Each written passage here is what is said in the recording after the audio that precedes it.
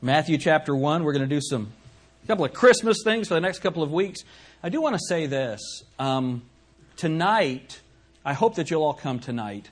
I'm going to bring a special message addressing the shooting that just took place in Connecticut. We need a scriptural response to all of this. A biblical worldview of what's going on in these situations. So I hope that you come back tonight at 5:30. I'm going to be discussing that. There's so many things that I want to say about it. But I'll only say this. Pray for those families. You know, there are a lot of people giving answers, and most of the answers that I've seen on television are no help at all. So let's pray that somehow the answers will get there. I know that the neighboring community there, Stratford, Connecticut, there's a good church there. I've preached in that church. Mike Peslak, I meant to try to call him this morning. I'm curious to know of any connection between his church and this struggle. So why don't we go to the Lord right now and pray for them. Lord, you are not surprised by any of this. I know that for those who don't know you and they don't believe, they wonder, how can you allow something like this to happen? But of course, we understand from your word that you created freedom and man performs acts. But Lord, you did know. And so, Lord, I pray now that you will comfort these families. Lord, I pray that you'll give opportunity for the light of the gospel to enter in to this horrible situation. And Lord, I pray that we can be thankful for the safety that you provided for us. Lord, we just love you and we're thankful for you. Please help us as we study your word this morning. In Jesus' name, amen. I want to look this morning at 3 accounts of the announcement of Christ's coming and the responses to them. And my message is simply this: faith at Christmas. Faith at Christmas. And it's so funny, as Christmas season begins, we get to Thanksgiving, and everybody's so excited about Christmas. How many of you kids are excited about Christmas? Oh yeah. You're getting nothing for Christmas. That's what I sing to my kids all the time. Now look, we got so excited. How many of you are tired right now? Man, it seems like this time of year it gets so busy and we're so distracted. And how many of you have seen Bill O'Reilly's comments about the war on Christmas? Have any of you seen that? The rest of you have not. How many of you have not seen his comments? That's so interesting to me. I thought more would have. It's interesting. He's showing it as that Christianity is a philosophy and that the founders, they established it as a philosophy, not a religion and all this stuff. And he doesn't have any idea what he's talking about. It's just hilarious to listen to people try and discuss Christmas. And now, how many of you understand Jesus Christ was not born on December 25th? Right? But our country has chosen this time, and many in the Western world have chosen this time to celebrate the birth of Jesus Christ. And so we're going to take some time and talk about that. But the simple fact is, it's not a secular holiday. Now, there's a lot of money involved. There's a lot of money involved. But so many of those people, they do not believe in the Savior that came. They believe in the dollar that celebration of His birth can bring. And we all recognize that. But the simple fact of the matter is, Jesus Christ did come. The things that the Bible communicates, the events that are communicated in the Scriptures surrounding His birth, they are actual events. They are historic events. They really happened. Now, I love Christmas music, and I love the fun. I love going to the stores and seeing the decorations and all of that. How many of you do not want to step foot in a mall this time of year? Right? I understand. I like it. I always did all my Christmas shopping like December 24th. I just like being out in the craziness of Christmas. I like that. That's fun. I enjoy all of that. Some people don't. Some people want to crawl in a hole and pray for June. And I understand all of that. But what I want to do, and what I try to do every year at this time, is draw our attention back to Jesus Christ and to the Scriptures. Because when it all goes away, you're going to get something many of us will hope for something for Christmas. And then, you'll get that new cookbook with recipes like Spam soup or pineapple upside down beans or something like that. And you're thinking, this is not really what I wanted. You'll get a tie that you'll only be able to wear when that family member comes over because you would not be seen in public with it. Somebody will give you a Michigan tie or something like that. And you just say, there's no way that I can possibly wear that, Bob Curlis. There's no possible way that I can go out in public with that. But honestly, there is disappointment that happens at Christmas. There's loneliness that happens at Christmas. If you've lost a loved one, these times become very difficult. Imagine those people in Connecticut. Christmas is never going to be the same for those people. It's just not. And so we have all of these issues that are surrounding it. And so what I want us to focus back on today is faith at Christmas. Faith at Christmas. So let's start in Matthew chapter 1. Matthew chapter 1. So get Matthew chapter 1 in your Bible, and then get John chapter 12. Matthew chapter 1. We'll begin there. Matthew chapter 1. And when you have Matthew chapter 1, open John 12.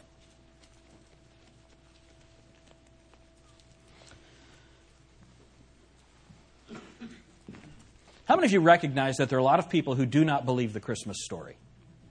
That it's just a myth. It's interesting. There are pastors in churches in Sydney, Ohio, in Piqua, in Troy, in the surrounding communities. There are actual pastors who will stand up in a pulpit this morning who do not believe the Christmas story. Is that crazy? That'd be like being an airplane designer and not believing in physics. Who wants to get on that plane? Nobody. So don't go to a church where the pastor doesn't believe the Bible. Listen to what Jesus says about it. Look at John chapter 12. And look at verse 48. Why don't we look at verse 46? I am come a light into the world, that whosoever believeth on me should not abide in darkness. And if any man hear my words and believe not, I judge him not. For I came not to judge the world, but to save the world. He that rejecteth me and receiveth not my words hath one that judgeth him. The word that I have spoken, the same shall judge him in the last day. How about that? So the simple fact is, Jesus Christ came to be a light in darkness. Is that right? How many of you understand that we are surrounded by darkness? We've just seen it this past week. Horrible, horrible darkness. We are surrounded by darkness, but Jesus Christ came to be the light of the world. He didn't come to judge the world. He came to save the world, but the only way the world can be saved is by believing His words. Is that right? So you can't be saved by reject God's words. You can't do it because the Bible says we're born again, not of corruptible seed, but of incorruptible, by the Word of God. The Scriptures are the agent of our salvation. No one could be saved if God had not revealed Himself to us in His Word. You have to believe it. Now look. There are people that say, well, if I do go to hell, I'm going to blame God because He didn't reveal Himself to me, or He could have been clearer, He could have spoken to me. How many of you have heard somebody say something like that? I have. Jesus Christ died. Millions of people through history have died to bring you this book. We just have to believe it. So when we step back from Nestor, the long-eared donkey, right? When we step back from all of the stories, the little drummer boy, come, they told me, pa-rum-pa-pum-pum. Come on, everybody. Bum, bum. Right? There's no little drummer boy in the Bible. He's not there. When we step back from... Come on, that was a pretty good rendition of that, wasn't it? Were you impressed? When we step back from this, when we step back from all of that, and we come back to the Scriptures, what do we find? Faith. Faith. So I want us to look at the way that 3 different people in the Scriptures responded to the announcement of the coming of Jesus Christ. And let's see if we can learn something from it. First, we're going to go to Matthew chapter 1. Matthew chapter 1. Look at verse 18. Now the birth of Jesus Christ was on this wise. When as his mother Mary was espoused to Joseph, before they came together, she was found with child of the Holy Ghost. Then Joseph, her husband, being a just man, and not willing to make her a public example, was minded to put her away privately. But while he thought on these things, behold, the angel of the Lord appeared unto him in a dream, saying, Joseph, thou son of David, fear not. Yeah, that's easy for the angel to say. Right? How many of you, if an angel appeared in front of you, you would be afraid? Yeah. So, fear not. Middle of verse 20. Thou son of David, fear not to take unto thee Mary thy wife. This is terrible to make a joke right here. But some people should have warned guys about the wives that they were going to take. They should be afraid of her, be very afraid. But here it says, fear not to take unto thee Mary thy wife, for that which is conceived in her is of the Holy Ghost. So now here's the deal. Remember, this has never happened before. Right? This has never happened before. You can't look back and say, I wonder how Dad would have handled this. This hasn't... Who do you go for counsel on this? Based on my vast experience with virgin birth, this has never happened before. Is that right? And so look at what it says. Verse 21. And she shall bring forth a son, and thou shalt call his name Jesus, for he shall save his people from their sins. Parenthetical statement here. Jesus didn't come to make everybody feel happy, to give a warm, fuzzy feeling. Jesus didn't come to put his stamp of approval on every immoral behavior in the world. Jesus Christ came to save people from their sins. Amen. That's what he came for. That's the message of Christmas. We could just stop right there. But I'm not going to. Don't get excited. But we could just stop right there. That's why he came. To save people from their sins. And if that's not the message of the Christmas celebration, if that's not the message of whatever it is you're doing at Christmas time, it's a wonderful holiday that you're trying to have, but it's not about Jesus. It's not the Jesus of the Bible. Okay, now, close parenthesis. Let's go back to this. Verse 21 again. And she shall bring forth a son, and thou shalt call his name Jesus, for he shall save his people from their sins. Now all this was done that it might be fulfilled, which was spoken of the Lord by the prophet, saying, Behold, a virgin shall be with child, and shall bring forth a son, and they shall call his name Emmanuel, which being interpreted is God with us. Then Joseph, being raised from sleep, questioned everything that he had heard. What's it say? Did as the angel of the Lord had bidden him, and took unto him his wife, and knew her not till she had brought forth her firstborn son, and he called his name Jesus. So now, here we have the story of the presentation of this information to Joseph. So our first example is Joseph. Simple, obedient faith. Simple, obedient faith. How many of you, seriously, try to put yourself in this situation. How many of you might have had some questions? That's not what Joseph did.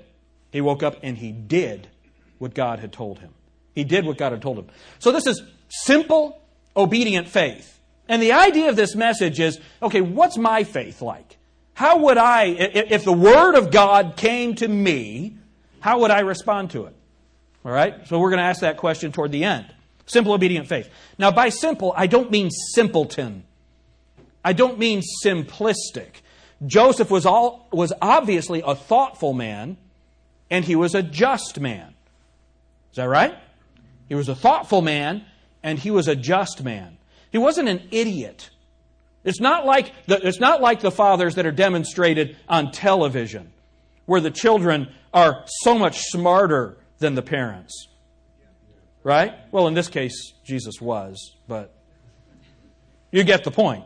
He was no buffoon. Dalton Robertson's mom was real mad at him and his brother one time. And she said, "I'm not a buffoon." And so they had to be very careful not to laugh at their mother at that particular moment. But whenever I hear buffoon, I think of that. It's just hilarious, man. I'm not a buffoon. Joseph was not a simpleton. He was not an ignorant man.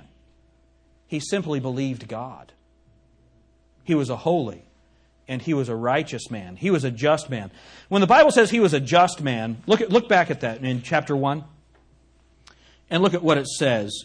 Verse 19, "Then Joseph, her husband, being a just man."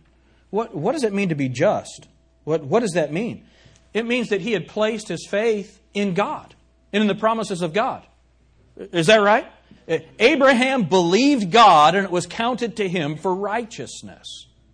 Now, was Joseph believing in the death, burial, and resurrection of Jesus Christ? No, but he believed God.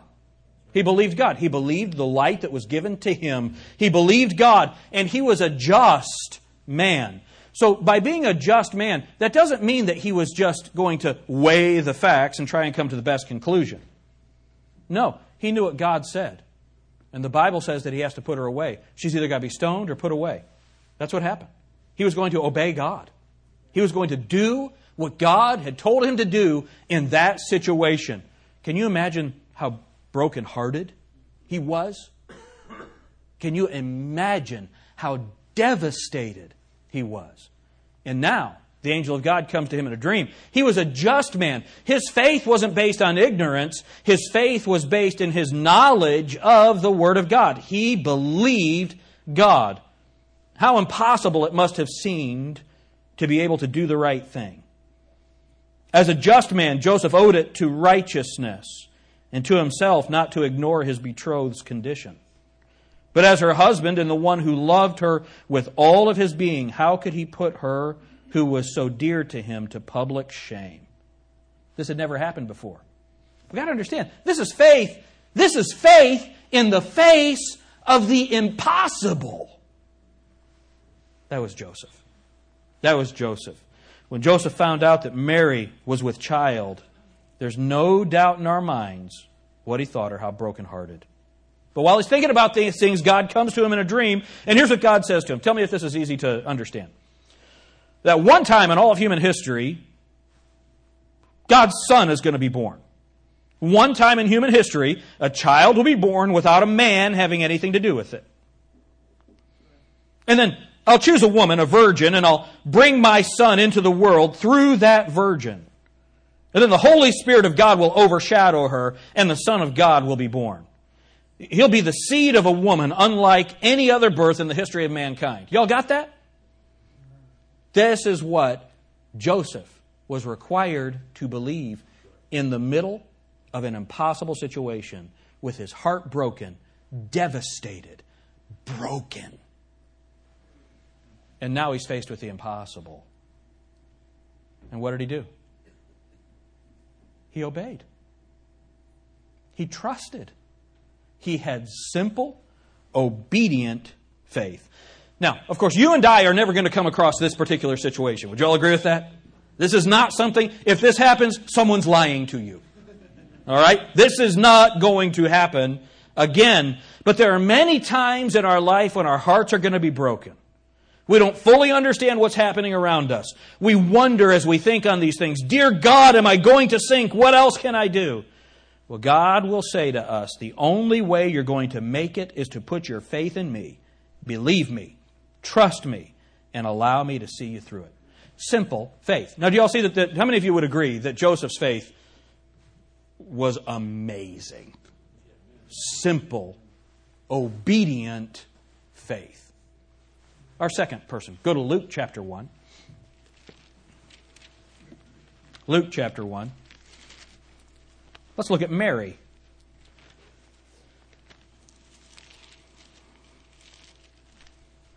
Mary's faith was young, holy faith. Young, holy faith. We don't know how Mary was. Isn't it interesting that we know so little about Mary and Joseph? Isn't that interesting? Why? Because it's about Jesus. It's not about them. And this is something that we as Christians need to come to understand. The Christian life is not about us. We do make it about us, don't we? It's about Jesus Christ. But we do have some information about Mary. And what's interesting is, young ladies, she was somewhere probably, they say, between 13 and 16 years old.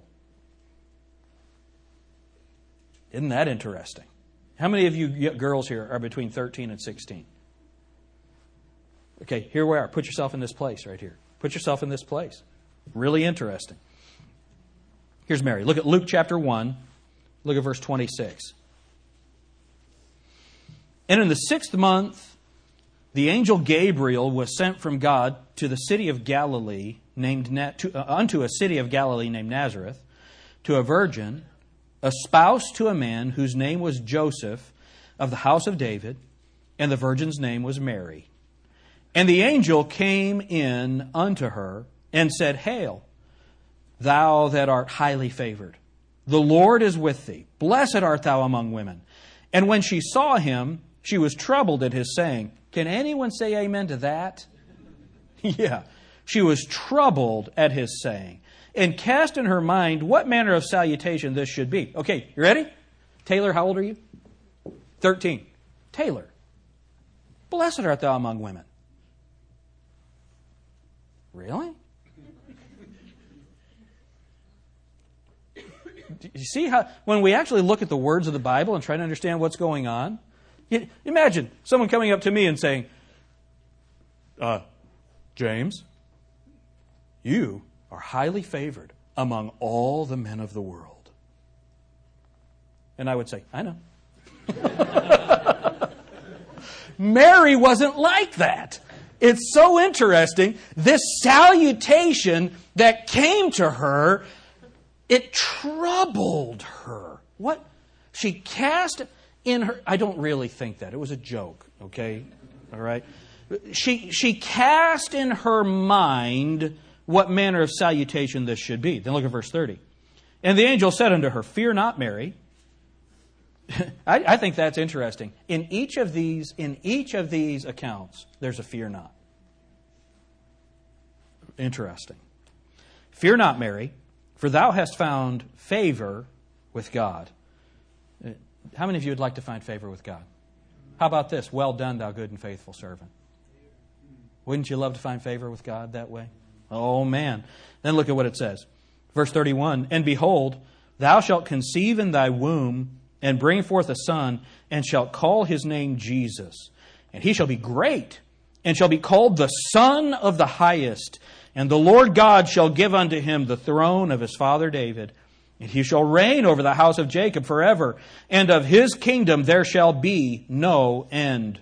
Then said Mary unto the angel, How shall this be, seeing I know not a man? And the angel answered and said unto her, The Holy Ghost shall come upon thee, and the power of the highest shall overshadow thee. Therefore also that holy thing which shall be born of thee shall be called the Son of God. And behold, thy cousin Elizabeth, she hath also conceived a son in her old age, and this is the 6th month with her who was called barren. For with God nothing shall be impossible. And Mary said, Behold, the handmaid of the Lord, be it unto me according to thy word. And the angel departed from her. And Mary arose in those days, and went into the hill country with haste into a city of Judah, and entered into the house of Zacharias, and saluted Elizabeth. And it came to pass that when Elizabeth heard the salutation of Mary, the embryo, the mass, the mistake, leapt in her womb, and Elizabeth was filled with the Holy Ghost. I'm not going to take the time to spend a lot of time there. But how many of you understand these are babies we're talking about? These are people that we're talking about. And you know, when a child is conceived, that's a person. That's a person. So it's interesting. If you believe the Bible, it will impact everything that you do in the culture. It will. Okay, so back to the story here. Mary's faith. Now notice what Mary's response was. Mary said, "Behold the handmaid of the Lord. Whatever you want. That's what I'm going to do." But she did ask a question. Joseph did not question. Mary did question. Look at her question. It says in verse 34, "Then said Mary unto the angel, How shall this be, seeing I know not a man?" Mary's faith was young, holy faith. She could have asked many questions. She was troubled with the salutation, but of course, wouldn't you be? That was simple. But think of the question she could have asked. Well, wait a minute. How can God be born of a woman? How can that happen? How can somebody sit on a throne forever? How can all of these things happen? Those are all questions that she could have asked. And many others. But she didn't. Her question was based on purity.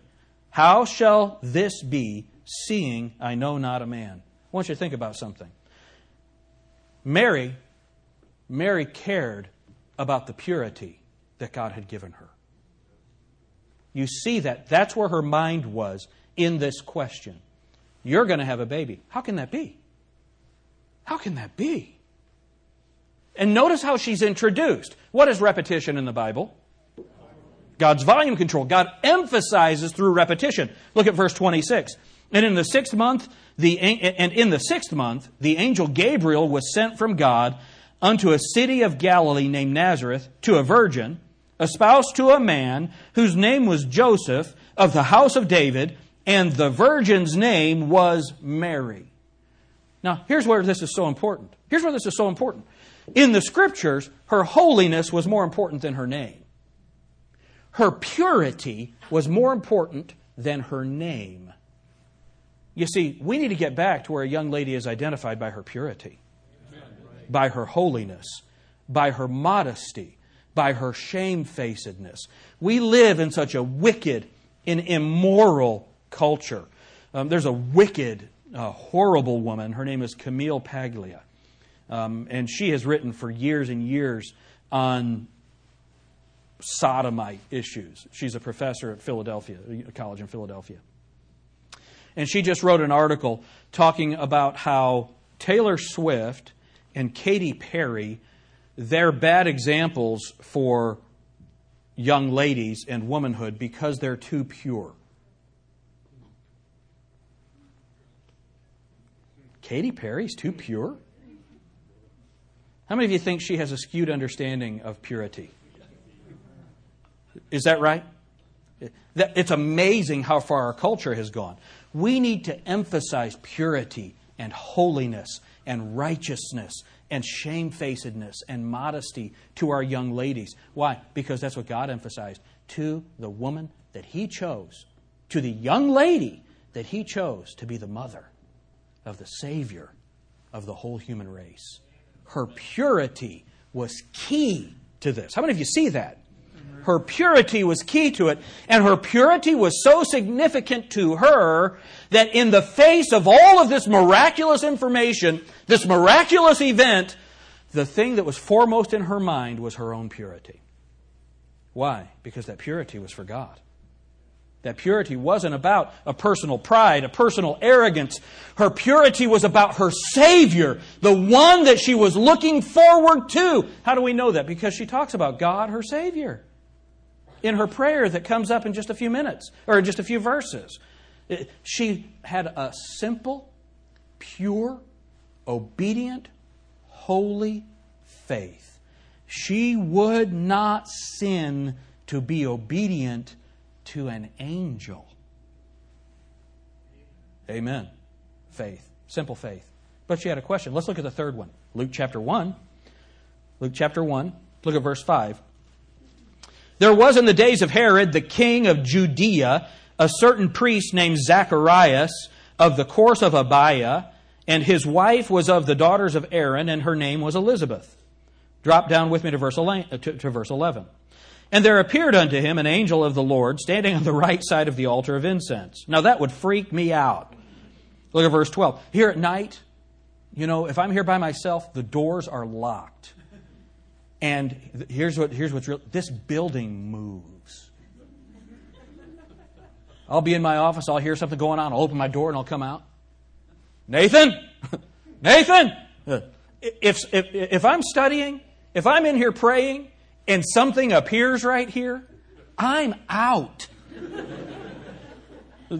That's what's happening here. Is that right? So look at the next verse.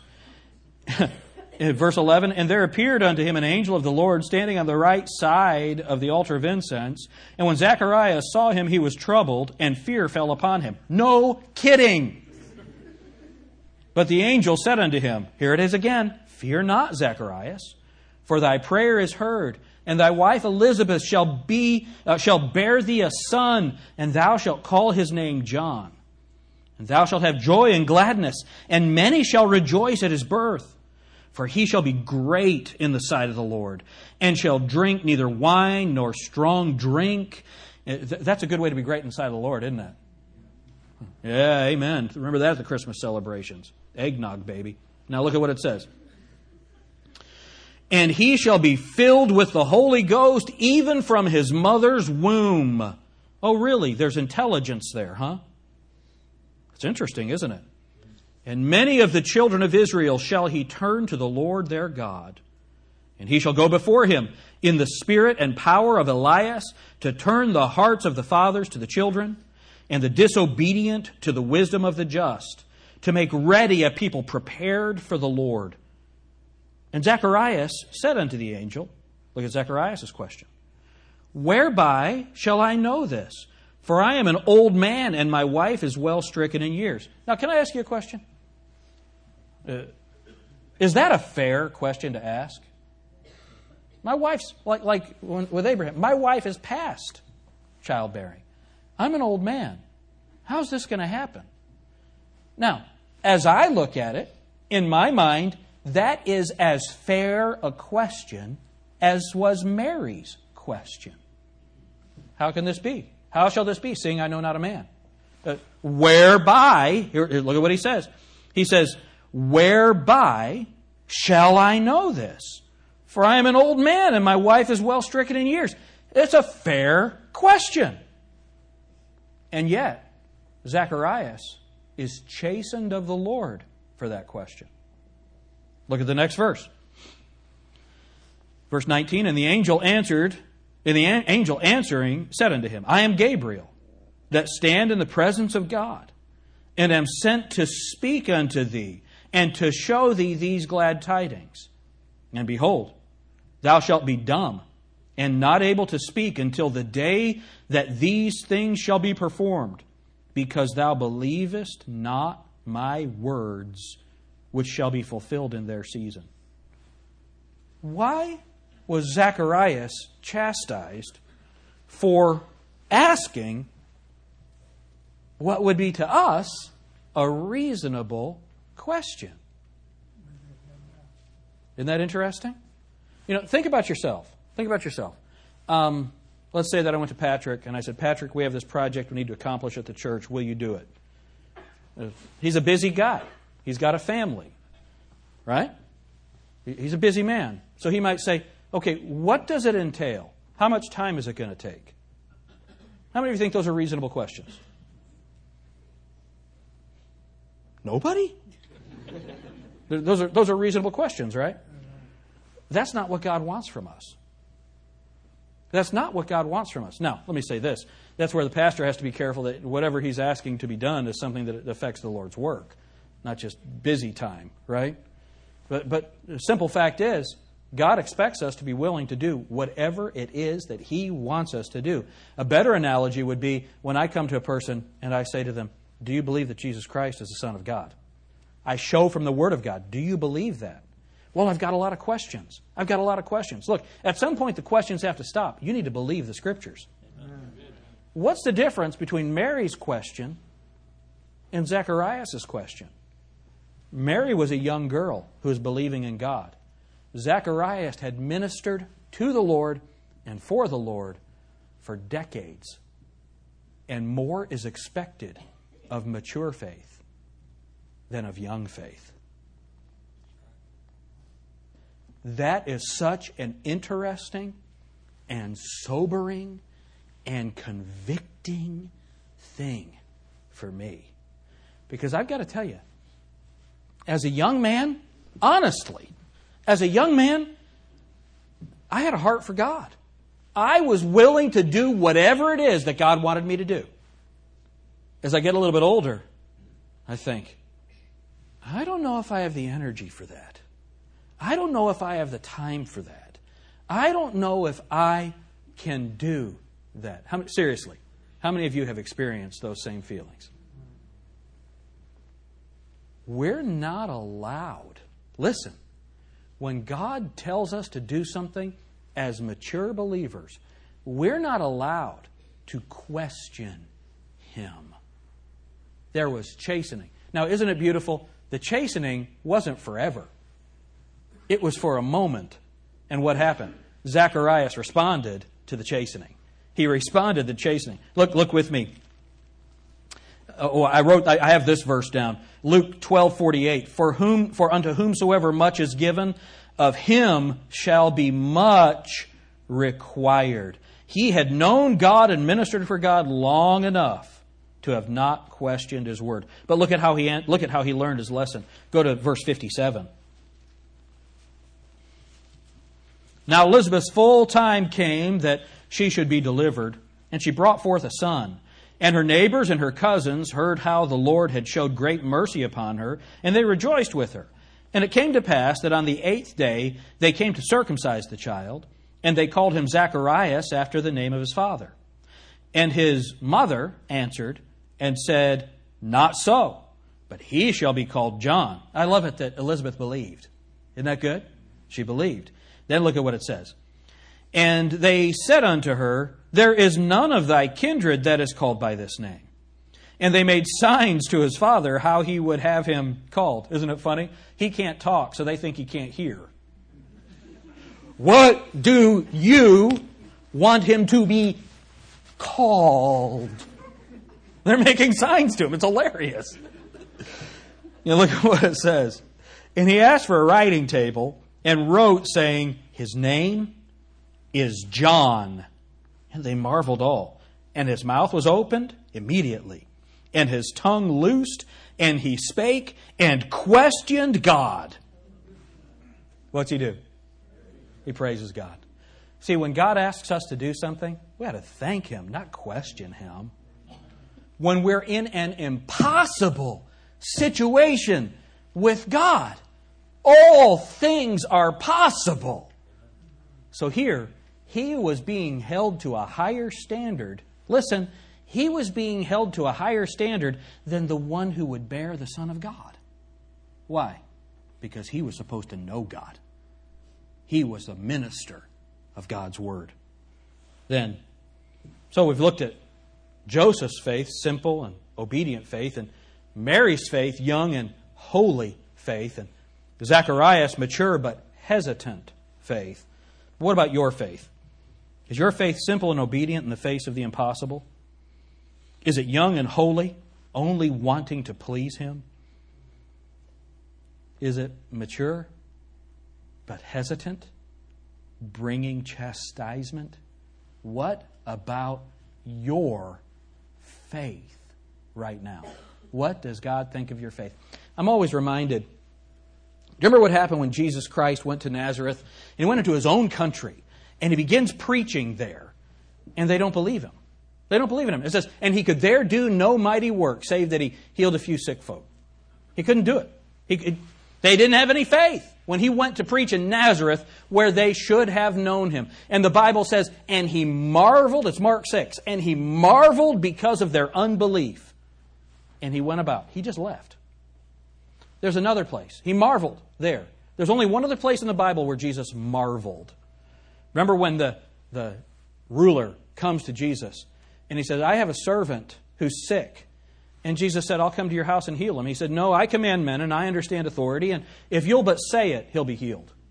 Jesus Christ said, and Jesus marveled. He marveled. He said, I've not found so great faith. No, not in Israel. Why did he marvel there? Because he found faith where it shouldn't have been, a Gentile ruler, a Gentile commander. And he didn't find faith where it should have been, among people who had watched him grow up as the perfect God-man. What does God think of your faith?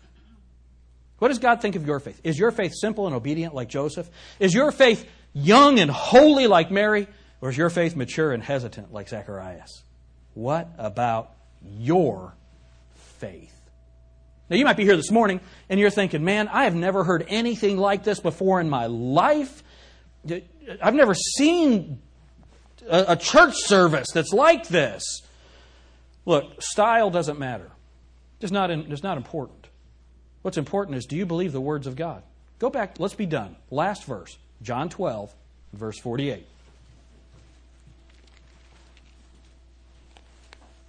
John 12, let's do the whole passage again, verse 46. John 12, this is for those of you who are here and you've never really believed God's word about your eternity. Look at what God says. This is John chapter 12 and verse 46.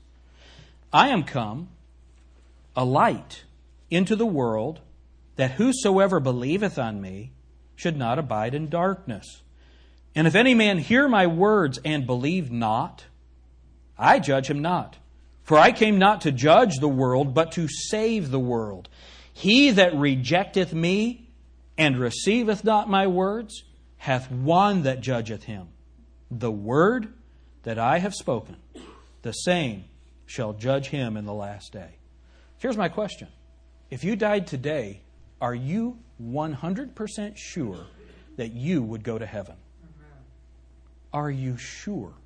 There's only one way that we can know that we're going to heaven. There's only one way that we can know. By receiving the free gift of eternal life that Jesus Christ came to offer us. How does that happen? Through repentance and faith. Repentance and faith. What is repentance? Repentance is a change. It's a change from what I was trusting to trusting Jesus Christ. Repentance is repenting of sin. It's changing what I believe about my own sin. How many of you understand that you're a sinner? I think everyone understands that they're a sinner, but most of us just don't think that our sin is bad enough to go to hell. We didn't shoot 30 people in Connecticut. We must understand that our sin is just as condemning as that sin. We might not have done anything as egregious as that. But the Bible says any transgression of the law is sin. The Bible says if you violate the law in one point, you are guilty of all. Jesus doesn't want to judge you. There's only one thing that will judge you. That's the Word of God. But here's the good news. Here's the good news. That's why the gospel is called the good news. Jesus doesn't want you to go to hell. He doesn't want you to pay for your sin. That's why He paid for it Himself on the cross. That's why He came at Christmas, so that His body could be beaten, it could be pierced, it could be spat upon, and it could be hung on a cross. They didn't kill Him. He gave up the ghost. Then He was buried for 3 days and 3 nights. But then He rose from the dead, proving that He was and is and always will be God. And if you will believe that, if you will confess with your mouth the Lord Jesus, and believe in your heart that God hath raised Him from the dead, thou shalt be saved. It's such a wonderful thing. Look, but if you think that you can be good enough to go to heaven, you're going to go to hell. Jesus didn't need to come if you could be good enough. If you believe your church membership will take you to heaven, I've said this often. There are more Baptists in Ohio than will be in heaven. It doesn't matter what church you go to. It doesn't matter. Your church can't take you to heaven. Only Jesus Christ can. and faith in Him. Well, I've been baptized. Look, your baptism can't take you to heaven. It can't take you to heaven. Only faith in Jesus Christ can take you to heaven. Do you believe His words?